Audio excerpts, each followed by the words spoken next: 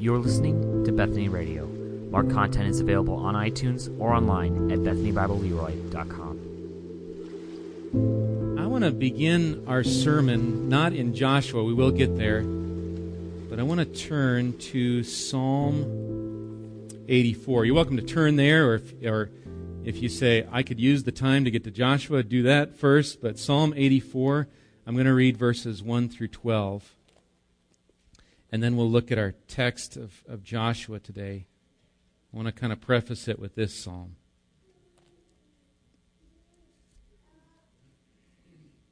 So Psalm 84, just the entire psalm here, read it 1 through 12, says, How lovely is your dwelling place, O Lord of hosts! My soul longs, yes, faints, for the courts of the Lord. My heart and flesh sing for joy to the living God. Even the sparrow finds a home, and the swallow a nest for herself, where she may lay her young. At your altars, O Lord of hosts, my King and my God. Blessed are those who dwell in your house, ever singing your praise. Blessed are those whose strength is in you, in whose heart are the highways to Zion. As they go through the valley of Baca, they make it a place of springs. The early rain also covers it with pools. They go from strength to strength. Each one appears before God in Zion. O Lord God of hosts, hear my prayer. Give ear, O God of Jacob. Behold our shield, O God. Look on the face of your anointed. For a day in your courts is better than 1,000 elsewhere. I would rather be a doorkeeper in the house of my God than dwell in the tents of wickedness. For the Lord God is a sun and shield. The Lord bestows favor and honor. No good thing does he withhold from those who walk uprightly. O Lord of hosts, blessed is the one who trusts in you. Let me just pray again for our time here. Lord, I come specifically for this time in your word to open it up, particularly the book of Joshua and the 9th chapter. Lord, you know where we're at. You've providentially guided that this particular passage is what we would study for today. And so, Lord, again, we pray for your Spirit to bless this time, for your name to be glorified through the time we have together. Lord, I pray we would see your word as true, something we can hold on to, that's eternal and that works in us. Help us to value it. And in so doing, Lord, value you, value our Savior, Jesus Christ. So we pray again for our time that you would guide us through this. In your name, amen. Okay, so now turn to the book of Joshua, chapter 9, if you're not there already. I did not get Weston's picture in the PowerPoint, so I'm going to do my best to just hold it up. Is Weston here today? Yeah, there you go. Yeah. Weston's picture, I stole it from the back. You can see the others that are turned in from last week. Here's a little conversation that took place between Gibeon and the Israelites, and they say, they're always winning, let's trick them. So Weston's got that, and then you've got the Israelites going, like this. So you can see that'll be up there by next week, but thank you, Weston, for drawing that. Well, that's where we were last week, verses 1 through 15 of this 9th chapter here of Joshua, looking at these two approaches to the threat of Israel, the approaches of this threat in the land. To the one, they would seek to fight them. Gather the kings, let's go fight with Israel. But to the other, to the Gibeonites, they say, let's save our lives. And they're going to come up with this scheme, a deceptive scheme, to trick Israel into letting them live, to making a covenant with them. And that's what we read about last week. They put on the tattered garments and the shoes and everything to make it look like they've come from a far-off land. And they say, we are your servants. Please make a covenant with us, an agreement, and a binding oath. We want that. And Israel, for a bit, does some questioning. Where are you from? How far? I think they know in their minds they can't make a covenant with the people of the land. It's not something God gave them to do. But They seek it out. Where are you from? We're from a far-off country. Okay, but look at our bread, right? It's crumbly, it's moldy. Okay. And that's where we kind of ended with Joshua making this covenant with the Gibeonites and this kind of direct statement. They didn't ask counsel of the Lord. They failed to ask the Lord. And so they made peace in this covenant. And so, as Paul Harvey would say, the rest of the story comes in verses 16 and following. And today, we're just going to read a little bit and go on. I won't read the whole thing. We'll just kind of read, discuss a little bit as we go, and look through the rest of chapter 9 here. So, 16 really begins the rest of this story. So, at the end of 3 days, after they had made a covenant with them, they heard, that's Israel, they heard that they were neighbors and that they lived among them. And the people of Israel set out and reached their cities on the third day. Now their cities were Gibeon, Chephirah, Beroth, and Kiriath Jearim. The reference here to this timestamp, at least in these, it says at the end of 3 days after they had made a covenant. There's kind of this 3 days later. Makes me wonder here, as they go out to find these villages, these 3 days, in the end 6 days, if this covenant ceremony that they made to make a covenant, it was more than just what we would think of handshake, good, we're together, or just a simple verbal agreement. It's been said there's 6 elements to a covenant-making ceremony. Perhaps some of these were going on in these 3 days. A sacrifice would take place. Number 2, a solemn oath. There was some writing, maybe writing down of the covenant. A meal, to share a meal together. There were benefits for obedience. You know, if we obey, if you obey, hey, this is beneficial. But if you don't, and then the 6th element, there's curses for disobedience, this sort of thing, for breaking the covenant. So I'm not certain here that all these elements were there, but I think it can explain perhaps why these 3 days had elapsed.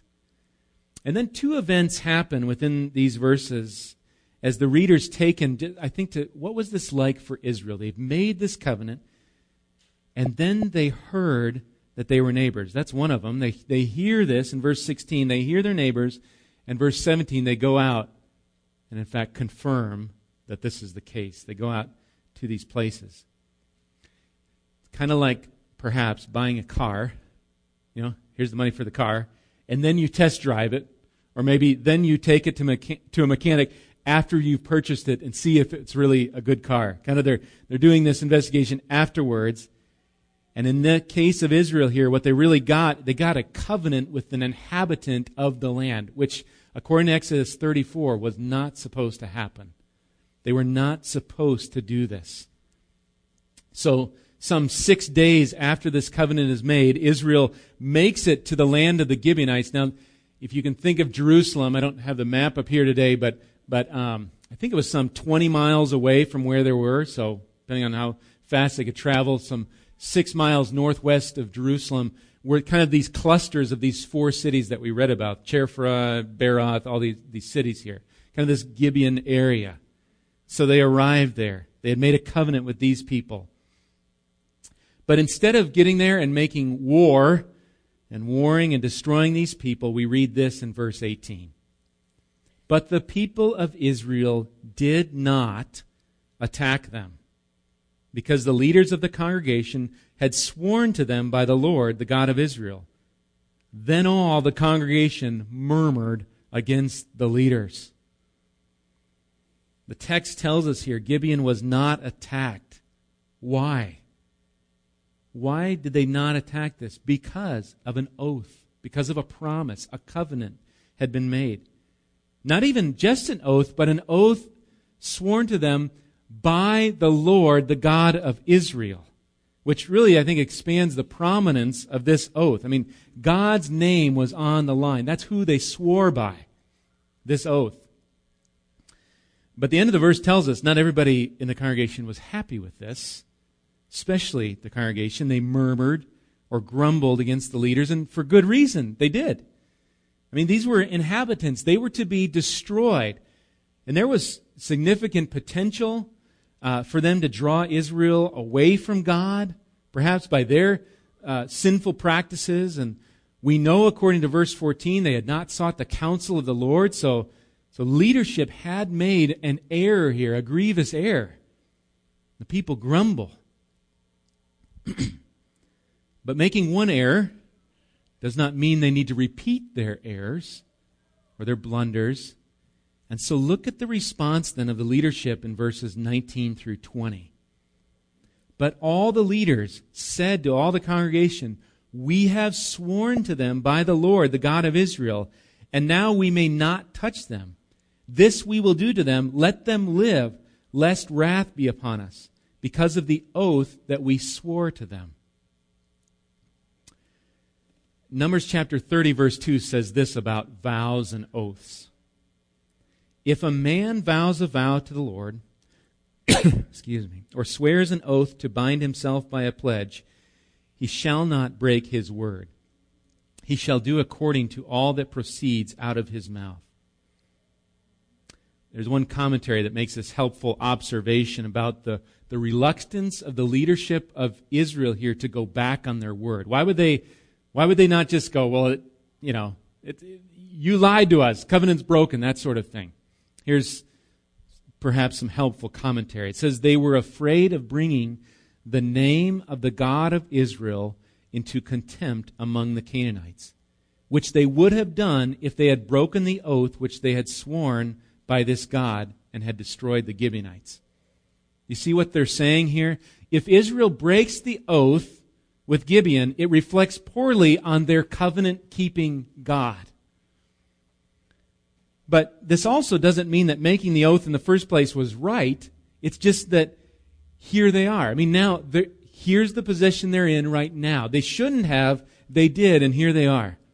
However wrongly it came about, they're bound to keep this oath or face, I think, the wrath of God, whose name would be taken in vain. So they made this oath by God. It's to uphold really the name of God by keeping the oath. Look then at verse 21. And the leaders said to them, "Let them live." So they became cutters of wood and drawers of water for all the congregation, just as the leaders had said of them. Gibeon is allowed to live because of an oath. Despite their failures, the leaders lead in the midst of grumbling and say, "Let them live." And they give them their role. Really, what are they? They're lumberjacks and they're water boys. That's who they became. And we're going to look more at that in a little bit. But I just want to bring in just one unique story, lest we think, well, maybe they shouldn't have kept this oath.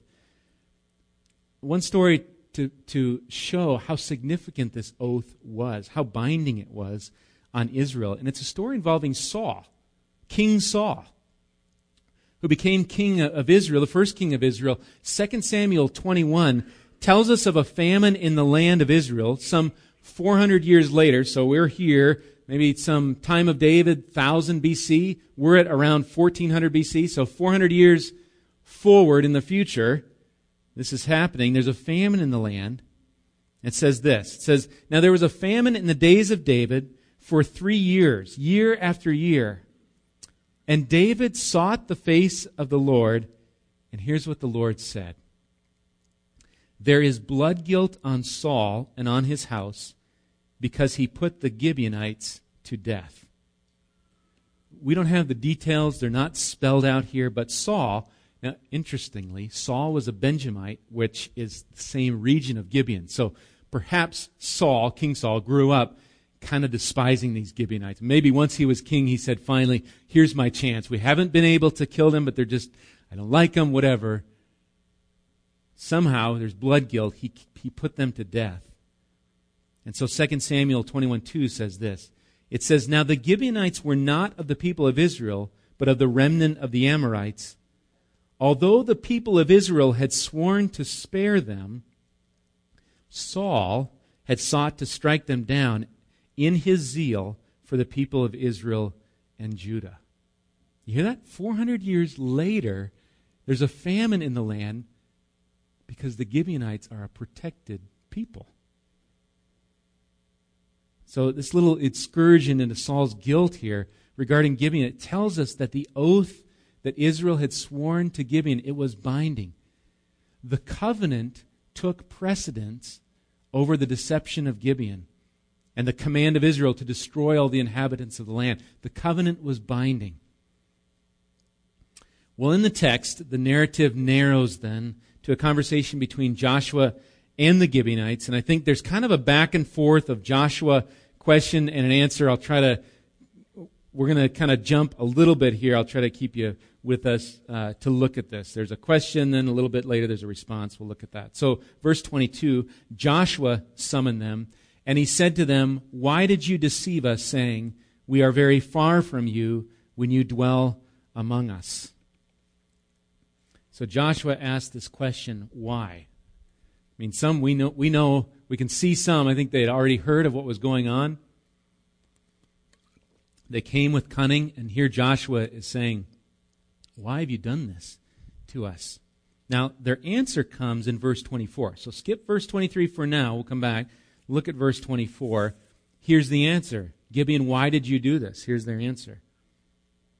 They answered Joshua, "Because it was told to your servants for a certainty that the Lord your God had commanded his servant Moses to give you all the land and to destroy all the inhabitants of the land from before you. So we feared greatly for our lives because of you and did this thing."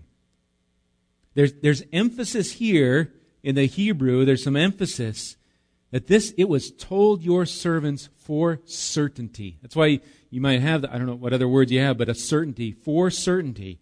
There's emphasis. It was told us. And we knew this was coming. And notice, they refer to themselves as your servants. It was told to your servants. They're in that role. We're your servants, Joshua. But it was told us with certainty. And they had heard that God commanded Israel to destroy all who dwelt in the land. So they believed, and so they feared for their lives. And here's how pagans saved their life, through deception. We're going to lose our life. Let's try to deceive and make some covenant. We'll be their servants. It doesn't matter. We don't want to be destroyed. So they make this covenant. They deceive.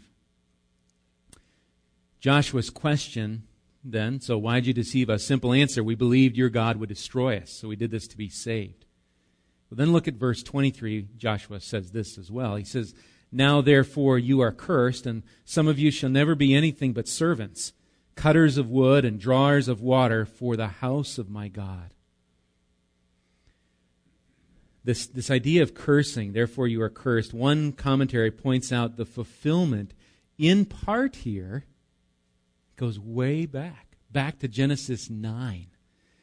After the flood, Noah's son Ham, the father, who is the father of the Canaanites, who we're kind of dealing with here, he does a wicked, sinful act, and he's therefore cursed by his father Noah. I mean, we're back in Genesis 9, this cursing. Noah declares, "Cursed be Canaan, a servant of servants shall he be to his brothers." And so, in part, the Gibeonites would be servants. Perhaps that's the idea of the cursing here, servants, cutters of wood, drawers of water for the house of God. But I wonder, picture yourself as a Gibeonite. I mean, we know Israel, some are grumbling about the leaders are saying, we swore an oath, here's where we're at. Think of yourself as a Gibeonite. What would that be like? You're going to be servants. You're going to cut wood for us. You're going to draw water. Now, a lot of commentaries that I look at say, this is pretty low, and it is low class. This is menial. This is what work needs to be done. They're servants. But I wonder what they thought. I mean, they were enemies. These folks had been written off for condemnation. And they become workers involved with both the water of the sanctuary. I think in some sense, the cleansing water that they would bring for the sanctuary, tabernacle, temple, and the sacrifices. You needed wood to burn sacrifices.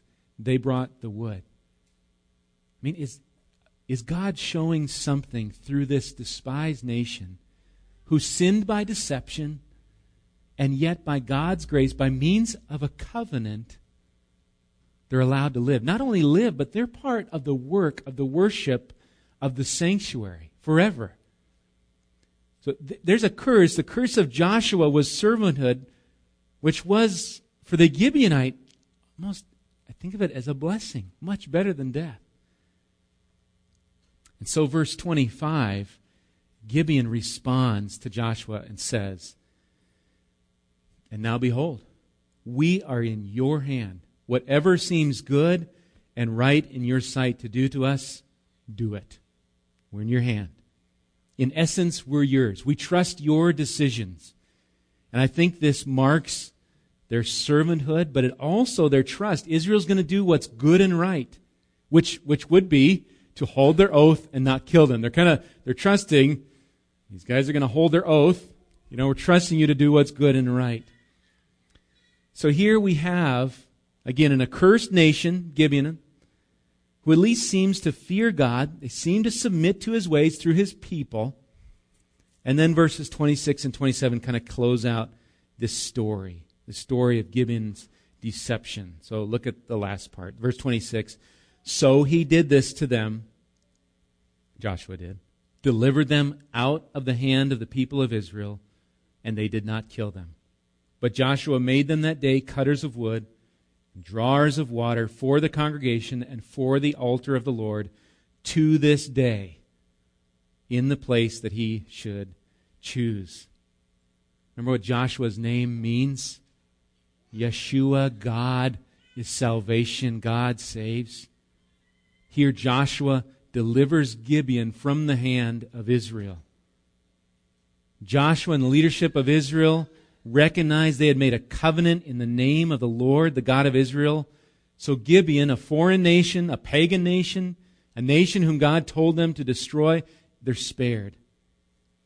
And I think thus here the account of Gibeon testifies to the grand narrative of God's redemptive story in Scripture. That sinners and enemies are reconciled to their God.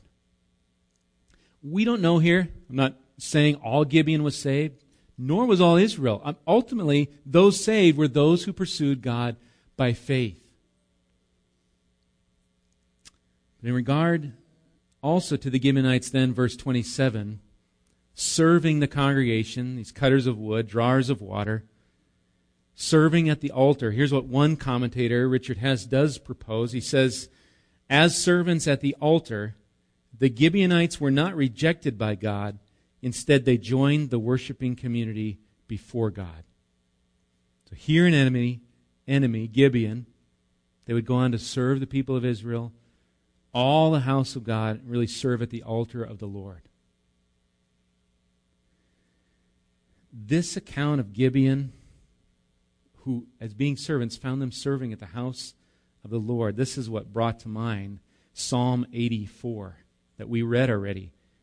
"For a day in your courts is better than 1,000 elsewhere." Think of the Gibeonites.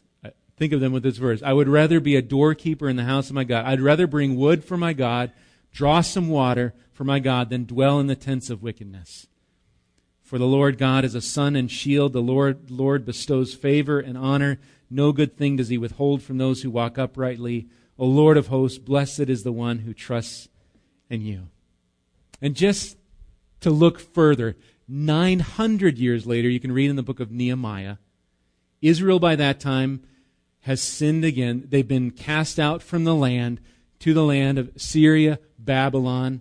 And then remember, they come back 400, somewhere around there BC. They come back to the land. So 900 years from when this oath of Gibeon, 9 years later, you can read in the book of Nehemiah, it's chapter 3, verse 7. We find, guess who, working to rebuild the walls of Jerusalem? Gibeonites. They're there. They're still there 900 years later.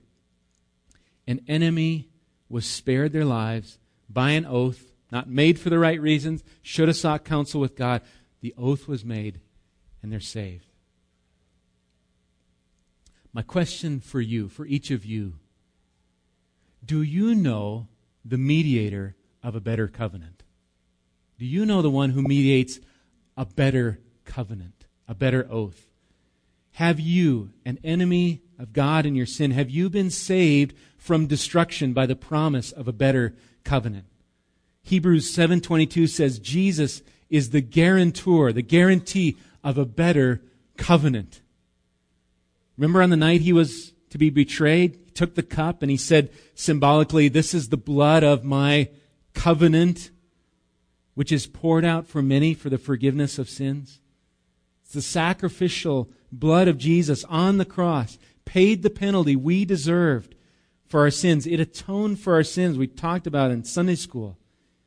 And yet Jesus did not remain in the grave. He rose again. And he lives as a forever interceding priest on our behalf.